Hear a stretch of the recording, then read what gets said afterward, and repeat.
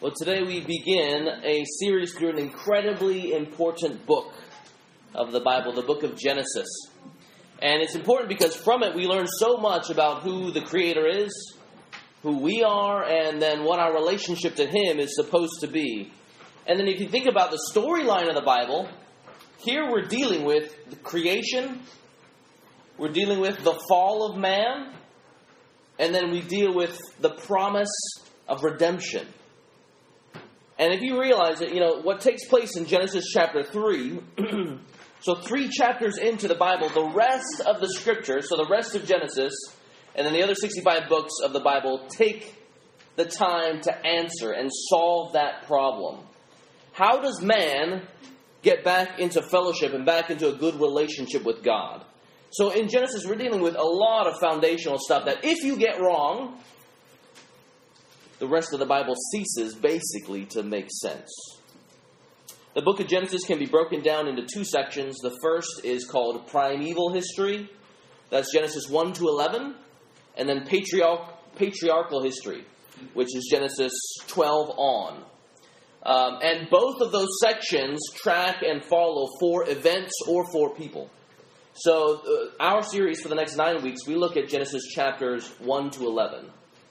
And there the major events are creation, then you have the fall of man, then you have Noah and the flood, and then you have the Tower of Babel. And then the rest, Genesis 12 on, they track 4 people. So then you can think Abraham and his descendants. So there you got Abraham, you have Isaac, Jacob, and then Joseph. So that's Genesis 1 to 11, and then Genesis 12 on. And our passage this morning reminds us of a number of things about our great Creator and the creation. So if you're taking notes, there are 4 points. Number 1, God is. Point number 2, God is the creator of the universe. Point number 3, God is personally involved with His creation. God is personally involved with His creation. And then number 4, God creates, and His creation is good.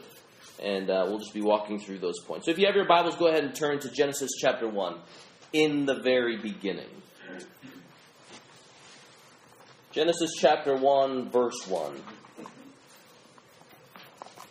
This is what it says. In the beginning, God created the heavens and the earth. Brings us obviously to point number 1. God is. In the beginning, God.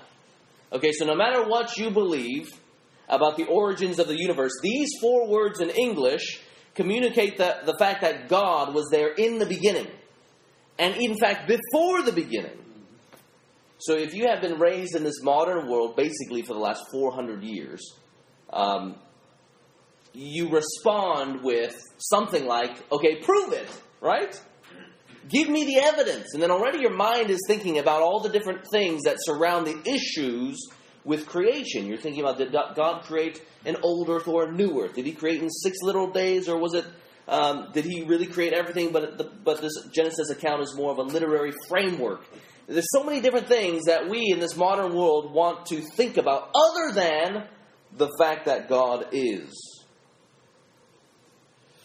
And in this day and age, people have been schooled into judging God, where man determines what is true and false, and man determines what is right and wrong.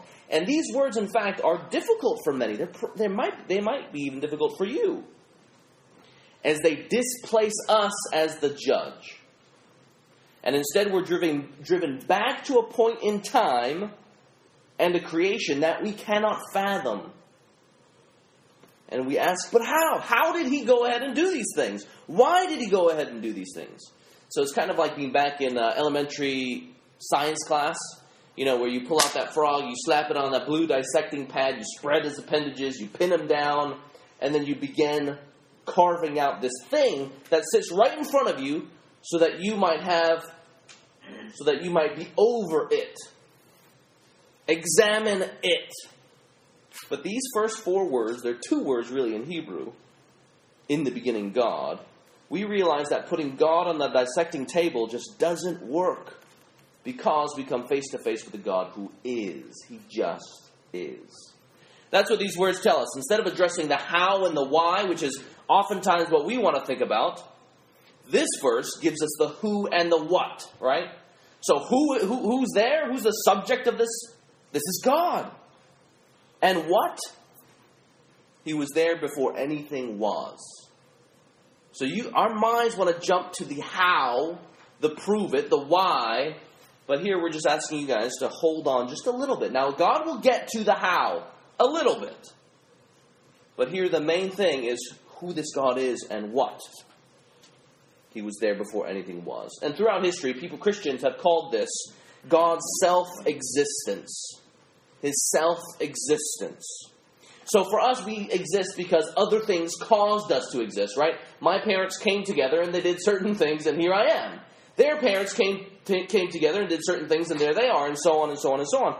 But with God, there is no cause. God simply is. He is self-existent.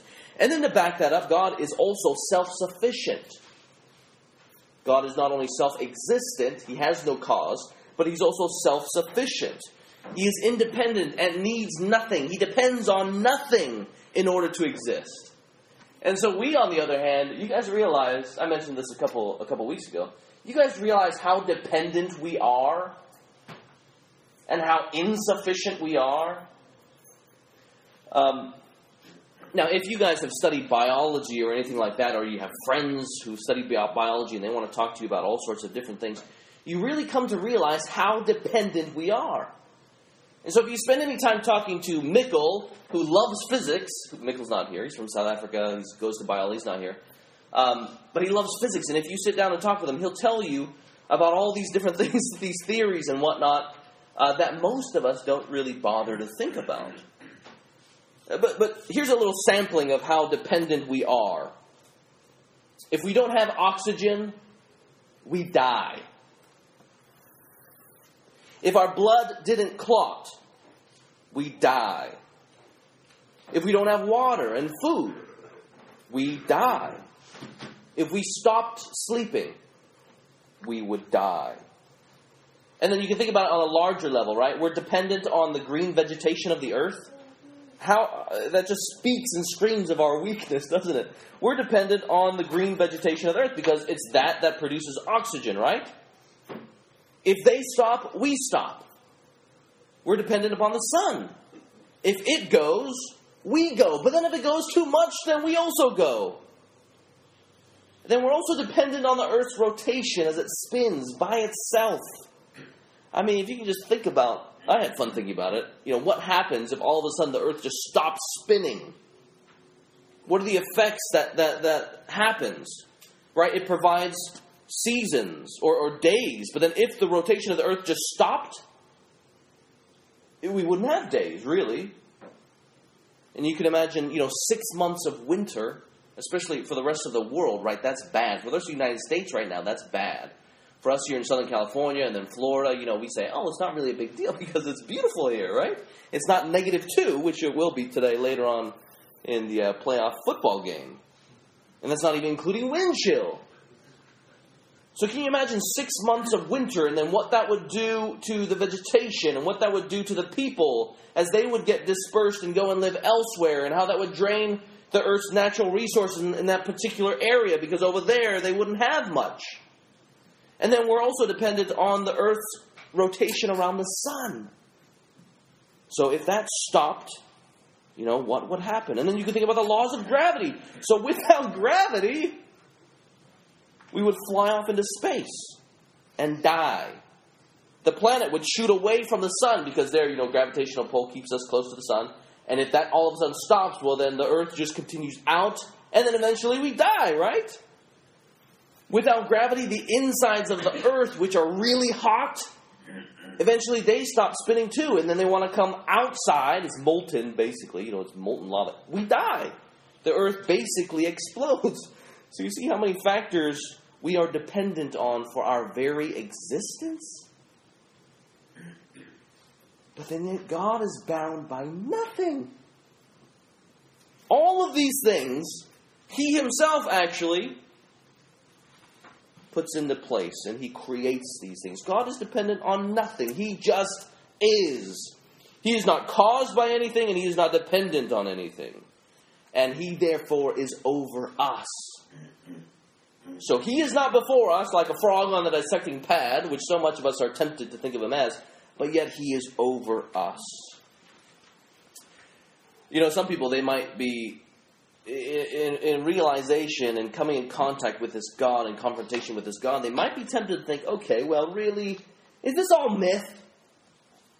Is this creation account all myth? In the beginning, this God stuff. But it's fascinating. If you go and examine the creation myths that were contemporary of Genesis, you know, you come to realize that there are some overlap. You know, the fact that there is actually a creation. Or let's say, you know, the heavens and the earth are somehow created. So if you take Babylon's creation myth called the Enuma Elish, you can just Google it if you wanted to read it. It's not that long. It's like 1,000 or something lines. The Enuma Elish. It shares some similarities, but at the same time, it's really different. So that language is sort of over the top, it's flowery, and it's epic. Everything is epic in a myth, right? Which is part of the problem with this Noah film that's going to come out. Of course, everything there is going to be epic, and it's going to feel really much like The Hobbit or The Lord of the Rings. So here's a sampling of what happens in the Enuma Elish, okay? You got this God who cohabits with this other God. Okay, immediately we should be thinking, right, that's myth. They're coming together, and then they create a second generation of God, like God 2.0. And then you know what happens to those gods? The children, they're a little bit too noisy. And so the parent gods want to actually go and destroy them. So this is myth, right? The new gods make too much noise and their parents want to kill them. But then this other god comes along and casts a magic spell on the first god and eventually kills him. But then there is revenge, right? And then the original god named Tiamat, she eventually plots revenge. But then their plans fail because the god Marduk steps in and brings victory against this god Tiamat, saws her in half. And through the two halves, one half makes heaven, and the other half makes earth. And then Marduk comes along with the ingenious plan to use the blood of one of his enemies in order to make man. Right? That is myth. The Bible, on the other hand, you look at these handful of verses that talk about the creation account. It reads really differently. It's not a prolonged account, but a simple, straightforward telling of what God did in the beginning. You guys familiar with C.S. Lewis? He was a Christian. He taught at the universities of Oxford and Cambridge. He's the guy who wrote a lot of books, including The Lion, the Witch, and the Wardrobe. So he focused on myth, right? It was said that at, like, let's say, these various conversations, men would insist to him that portions of the Bible were myth. And it is said of Lewis that in those instances, his reaction wasn't to question whether or not these people were experts in the Bible. His question to them, he wanted to know of these men, well, how many myths have you actually read? And myths were Lewis's business, and it was not his testimony that the biblical accounts were among them, right? You want to find out what is a myth, you ask a myth expert. And C.S. Lewis himself, who dealt with myths all the time and who wrote them, said this is not myth. It doesn't read like myth. So this passage brings us face to face with the God who is there, the real God, who is in fact self-existent and self-sufficient. Point number 2, God is the creator of the universe. Look back at Genesis 1:1. In the beginning, God created the heavens and the earth. Heavens and the earth basically means everything. It's kind of like when we want to refer to the whole entire year. We say, you know, we're ready to play ball in summer and winter, or something like that. It's referring to everything, heavens and the earth. And Genesis 1:1 is sort of like a headline for what follows in the week of creation. In the beginning, God created everything. And then the rest of the 6 days tell us what exactly happened. So for the rest of the chapter, we see God creating the original creation, which verse 2 says, look there, was without form and void, and darkness was over the face of the deep. So God here, he creates this original creation that was without form, that was void, that was dark, and then he moves it to order. He brings order to the chaos. And then in the following week of creation, God works to bring order to that chaos in days 1 through 6. So you can break up those days into 2 sections. So days 1 to 3, God forms the earth. And then days 4 to 6, he fills the earth. So 1 to 3 is forms, 4 to 6 is fills. I'll go ahead and read some of that. Basically, I'll summarize 1 to 3. So day 1, God forms the light. Day 2, God forms the heavens, separating the sea below and the rains above. Day 3, God forms the dry land and vegetation. And then look at verse 14. I'll go ahead and read that to the end of the passage. And this is where God fills the earth. And God said, let there be lights in the expanse of the heavens to separate the day from the night. And let them be for signs and for seasons and for days and years. And let them be lights in the expanse of the heavens to give light upon the earth. And it was so. And God made the 2 great lights, the greater light to rule the day and the lesser light to rule the night, and the stars. And God set them in the expanse of the heavens to give light on the earth, to rule over the day and over the night, and to separate the light from the darkness. And God saw that it was good. And there was evening and there was morning the 4th day. And God said, let the waters swarm with swarms of living creatures, and let birds fly above the earth across the expanse of the heavens. So God created the great sea creatures and every living creature that moves, with which the waters swarm according to their kinds, and every winged bird according to its kind. And God saw that it was good. And God blessed them, saying, be fruitful and multiply, and fill the waters and the seas, and let birds multiply on the earth.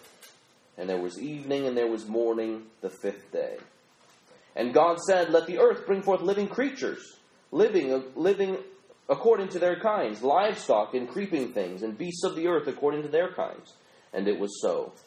And God made the beasts of the earth according to their kinds, and the livestock according to their kinds, and everything that creeps on the ground according to its kind. And God saw that it was good. Then God said, let us make man in our image, after our likeness, and let them have dominion over the fish of the sea, and over the birds of the heavens, and over the livestock, and over all the earth, and over every creeping thing that creeps on the earth. So God created man in his own image. In the image of God he created him. Male and female he created them. And God blessed them, and God said to them, be fruitful and multiply, and fill the earth and subdue it, and have dominion over the fish of the sea, and over the birds of the heavens, and over every living thing that moves on the earth. And God said, behold, I have given you every plant yielding seed that is on the face of all the earth, and every tree with seed in its fruit. You shall have them for food. And to every beast of the earth, and to every bird of the heavens, and to everything that creeps on the earth, everything that has life, of the breath of life, I have given every green plant for food. And it was so. And God saw everything that he had made, and behold, it was very good. And there was evening and there was morning, the 6th day. Thus the heavens and the earth were finished, and all the host of them.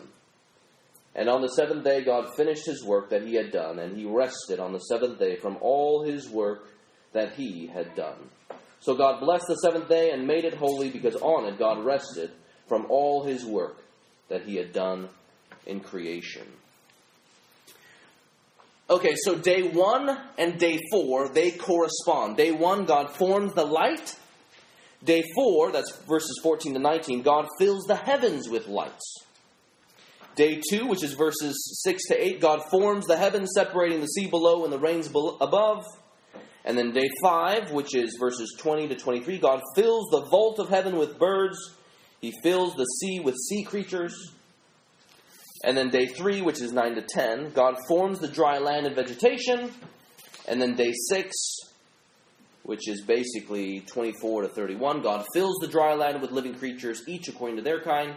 And then the climax of his creative work, which we're going to look at next week, he creates man.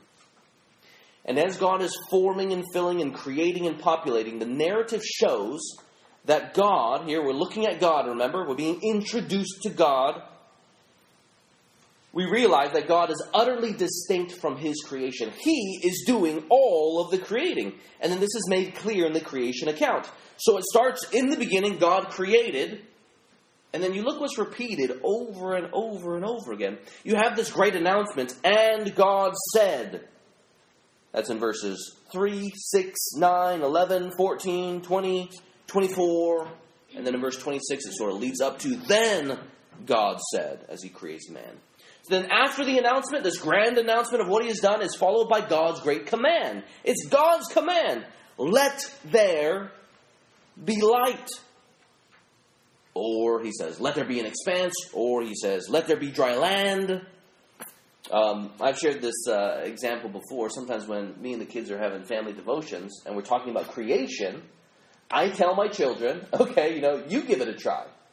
You go ahead and try and do what God has done. Just speak and let's see if something comes into existence, because I want you to know just how powerful God is.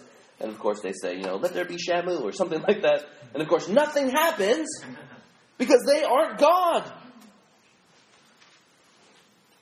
And then after the great command, there is the great report, which says, and so God made such and such. See, it's all up to God, and it's all on God, this great work of creating. So who are we looking at? We're looking at God. What are we looking at? We're looking at the fact that he was in the beginning, and that creation is all on him. And how? So here's where we do, in fact, get a little bit of the how. It's creation by his word. He simply says, and then it happens. He creates something out of nothing. This is what the Christian worldview holds to. God created something out of nothing. And many today would have us believe and try and convince us that this Christian worldview actually provides the worst possible answer about creation. But I think actually this is false, completely false. The Christian worldview actually provides us the best possible answer for creation, as well as the best answer that helps us understand the world that we live in, and in fact, the best answer that makes sense of our experience. Okay, so what are we looking at here? What are our options for how we got here, really? What are our options? Basically, they come down to two categories. Number one, there was nothing, and then there was something. Okay, if you're writing this down, there was something, and then there was nothing, and then there was something, and then that really breaks up into two. Either it's because of God or because of nothing. And then there is what evolution says. This is the second category. There always has been something, and we are just a product of it. There always has been something, and we are just a product of it. Is evolution the best answer? Is evolution the best answer? In junior high school, I remember my English teacher. I don't know why my English teacher was showing this video on creation. Actually, it was evolution. It was against creationism. But the English teacher popped in the video, showed it for an hour, and, of course, they're looking at the Big Bang. They're looking at the primordial ooze that oozed just this right way and just this other right way with enough energy and in the right direction, and poof, here we are. So they're looking at that for an hour. But you know how long they talk about where the stuff of the Big Bang actually came from?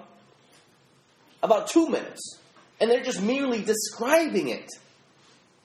But soon enough, even if you think, which I don't recommend, even if you think that God is behind evolutionary processes, eventually you've got to ask, okay, where does that stuff that banged in the Big Bang actually come from?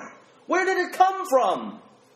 That's actually a question that most evolutionists aren't asking. That's not their intention. Of course, then we're left with the big question still, where exactly did we come from? So, there I was like 13 years old. And I don't think I was a follower of Jesus in any real sense of the way that Jesus actually means. So there wasn't anything at stake between me arguing for creationism versus evolution. I just knew, they're really not trying to answer this question. So evolutionists either say at this point in time, if you're asking the question, where did the stuff that banged come from? They say your question is actually invalid. You're not allowed to ask that question. And then the evolutionists that do, here's what they say. This is an MIT physicist named Alan Guth. He says that the stuff of the Big Bang emerged out of nothing. Now keep in mind he's a physicist, and physicists are ruled by numbers. The problem, though, is that mathematicians and other physicists who are not believers, they call this sort of incredible. Incredible as it doesn't match up. It doesn't work. The math doesn't line up.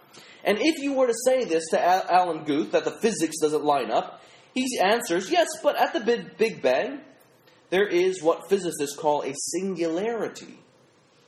An occurrence in which the normal laws of physics no longer operate. So they themselves are operating off of objective math, okay? And they go as far back as they possibly can until the point of creation, and they are unable to explain that. And so they say it's a singularity. And so even in that, it's requiring some degree of faith, right? Where did it come from? It came from nothing. Well, can you prove it? Actually, we can't. Don Carson, as he summarizes this evolution and creationism, he says that other scientists, and mind you, non-Christian ones, find such theories nonsensical. And he goes on to report that even a non-Christian scientist, a mathematician, physicist, calls this horse manure, but he certainly doesn't use that language. The Christian worldview does not believe that there always was stuff. We believe that something came from nothing and that God is the creator of it. God created something out of nothing. And the something actually reflects our great God. In the beginning, God created the heavens and then the earth. And the rest of the Bible makes no hesitation, is not ashamed about this fact. Psalm 33 verses 6 to 7, by the word of the Lord the heavens were made, and by the breath of his mouth all their host. Romans 4:17 calls God the one who gives life to the dead and calls those things which do not exist as though they did. Hebrews 11:13, by faith we understand that the worlds were framed by the word of God, so that the things which are seen were not made of things which are visible. Revelation 4:11, you are worthy, so there's a proclamation for why God is worthy of worship. You are worthy, O Lord, to receive glory and honor and power, for, that's a reason, for you created all things, and by your will they exist and were created. God is the creator of the universe. That's point number 2. Now we move on to point number 3. God of creation is a personal God. You know that if we had the first 5 days of creation, and that's all we had, we would actually be in a pretty bad situation. Because then we might be led to conclude that God is far off, that he is distant, that he doesn't understand, that he doesn't love, that he doesn't care. He's not relational, he's not personal, and therefore can't really be known. And therefore his will cannot really be known. But thank God we actually have day 6, where God creates man. So go ahead and turn to verse 26 of chapter 1.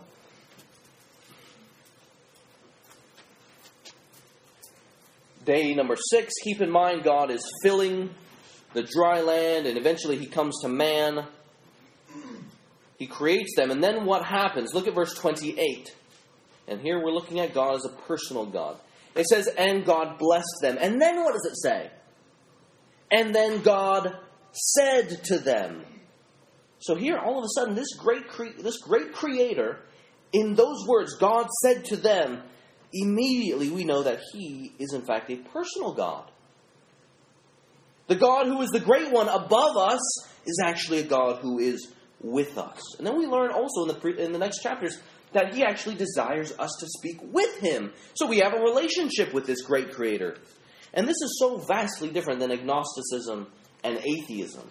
So agnosticism, or if you are an agnostic, you say that there is some God, but we can't really know this God. And so from man's point of view, if you guys have agnostic friends, it's actually a very non-committal faith. Dare we even say, a faith without courage. But Christianity says so clearly that we can actually know this God, and this God can be trusted. So then the question to you or your friends, if they are agnostics, is, well, have you actually looked into what the Bible says? Have you actually studied the claims of Jesus Christ according to the Bible? We can then come to the atheistic evolutionists. Of course, they don't have room for God. They don't certainly have room for a personal God. Evolution is built on impersonal processes. And these impersonal processes exert themselves randomly, mind you, on some sort of impersonal matter 15 to 20 billion years ago. And then after those billions of years, here we are. What then do we make of man? If we are the product of impersonal forces exerting themselves on impersonal matter, what do I make of my stuff? My thoughts? My conscience? What conclusion ought we to draw about the nature of people? One author states, if matter and chance, not a personal God, is the ultimate source of origin, then logically, one must draw the conclusion that human existence is without purpose and meaning. But, he says, and he notes, this is contrary to human experience. Right? We know here that doesn't do justice to our experience. You don't need an author to tell you this. So through the course of your life, it screams the fact that the life we live and the experiences that we experience are incredibly personal and meant to be that way because that's how God designed us. So you can go ahead and take the loss of a loved one. So if you've ever experienced some degree of suffering as you've watched a loved one die, I mean, how do you mourn? Do you mourn in such a way that actually reflects that you are just a product of impersonal forces exerting themselves on an impersonal stuff? And when we mourn the loss of a loved one, we actually miss them intensely. Some of you guys are experiencing this even right now as you're watching a loved one die. You are going to miss them intensely and very personally. And you may even want them back because what you're wanting is relationship, right? And that's the way that God designed us. And then you can even ask the question, well, why do we mourn in the first place? This actually reflects our designer, as well as the way that we mourn with others reflects our designer. As we seek to lend a heart, as we seek to empathize and sympathize and give these mourners our very selves. You see how we're designed inherently to be personal because we're created in the image of God. And we're going to look more about that next week. I mean, thank God that He is a God who speaks to His people. A God who is personal. A God who, in fact, can be known. He creates community, and then He actually protects community. On a tangent, in terms of evolution being the best worldview, you just think about it yourself, right? If you're going to have a neighbor, do you want a neighbor who thinks that you are a product of impersonal forces exerting themselves on impersonal matter? Do you really want a neighbor like that who then, what do you make of life if that's all life is? It means that you can simply get rid of life. And so you can think of Hitler, who was very much a Darwinist, given a massive army. The survival of the fittest. And you therefore look at the helpless and you say, I can actually gas them all until they die, which is what he did. He led sort of the mentally disabled into this room and he just simply gassed them because they were deemed not useful. You want a neighbor like that who treats life as impersonal forces, impersonal matter? I want a neighbor who actually says, wow, life in and of itself, regardless of if people have so-called handicaps or defects or whatever have you, I want a neighbor who says that is worthy of protection. And so the Christian worldview actually holds society together better than anything else. Because man is worth so much because we are made in the image of God. Again, more about that next week. He is a personal God who spoke then, and He's a personal God who speaks now. God spoke to the first people, Adam and Eve. God speaks to us today through His Word. But you know what the Bible says is God's fullest revelation of Himself to man, where He makes Himself clearly known? It's in the person of Jesus Christ, who is the Word, as Oscar read for us earlier. This is what Hebrews 1, verses 1 and 2 reads. Long ago, at many times and in many ways, God spoke to our fathers by the prophets. But in these last days he has spoken to us by his Son, whom he appointed the heir of all things, through whom also he created the Word. He is the radiance of the glory of God and the exact imprint of his nature, and he upholds the universe by the word of his power. That is our God. How is that for a display of relationship? God so loves his creation, who have rebelled against him, that he draws near to them in order to save them, and he does that by becoming one of them.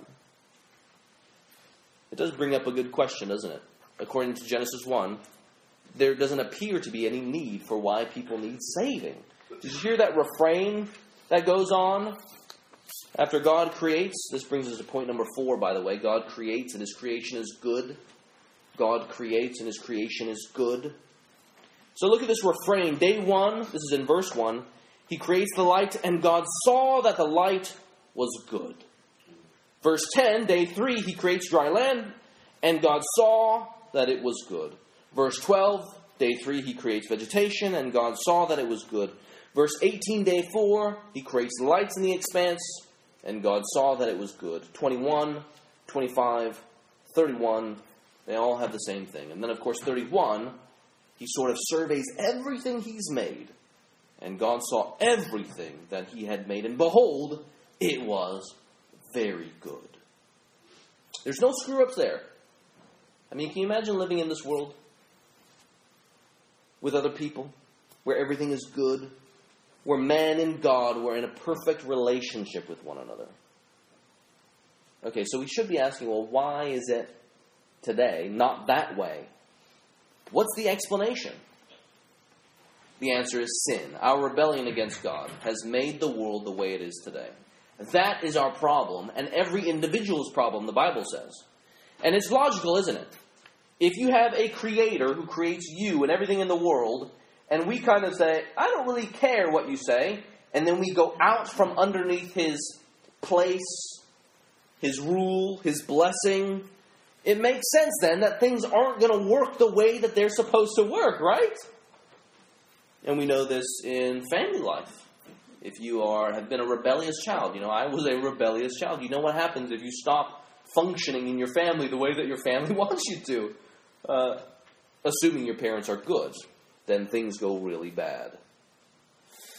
So God intended that we were designed to live in God's place, under God's rule, and then to experience God's blessing. But in our rebellion, in our sin, we then have tried to take advantage of God's place, to steal his blessing, but all the while rejecting God's rule. And this is mutiny. In kingdom language, this is treason. That's the reason why the world is the way it is. It's not because God made it that way, it's because we made it that way. We rebelled against God and have earned for ourselves God's judgment, death, and ultimately hell. And that takes place, the fall of man, the sin of man takes place in Genesis 3, and the rest of the Bible seeks to answer that question. How then can man be saved?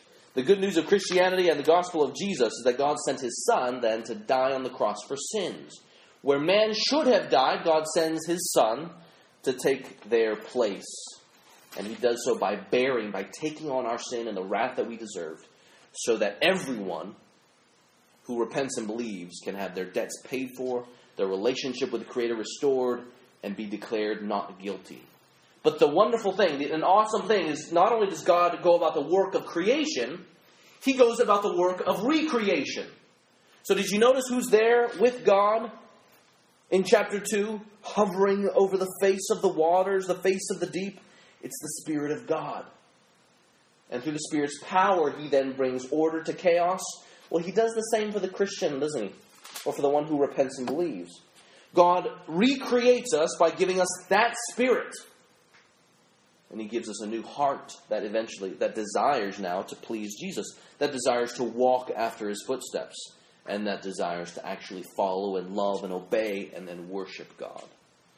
So through Christ's death, we are saved and forgiven and made right. Through his resurrection, we are brought to new life and then we are made new. The creation account concludes like this. Go ahead and turn there. This is Genesis 2, verses 1 to 3.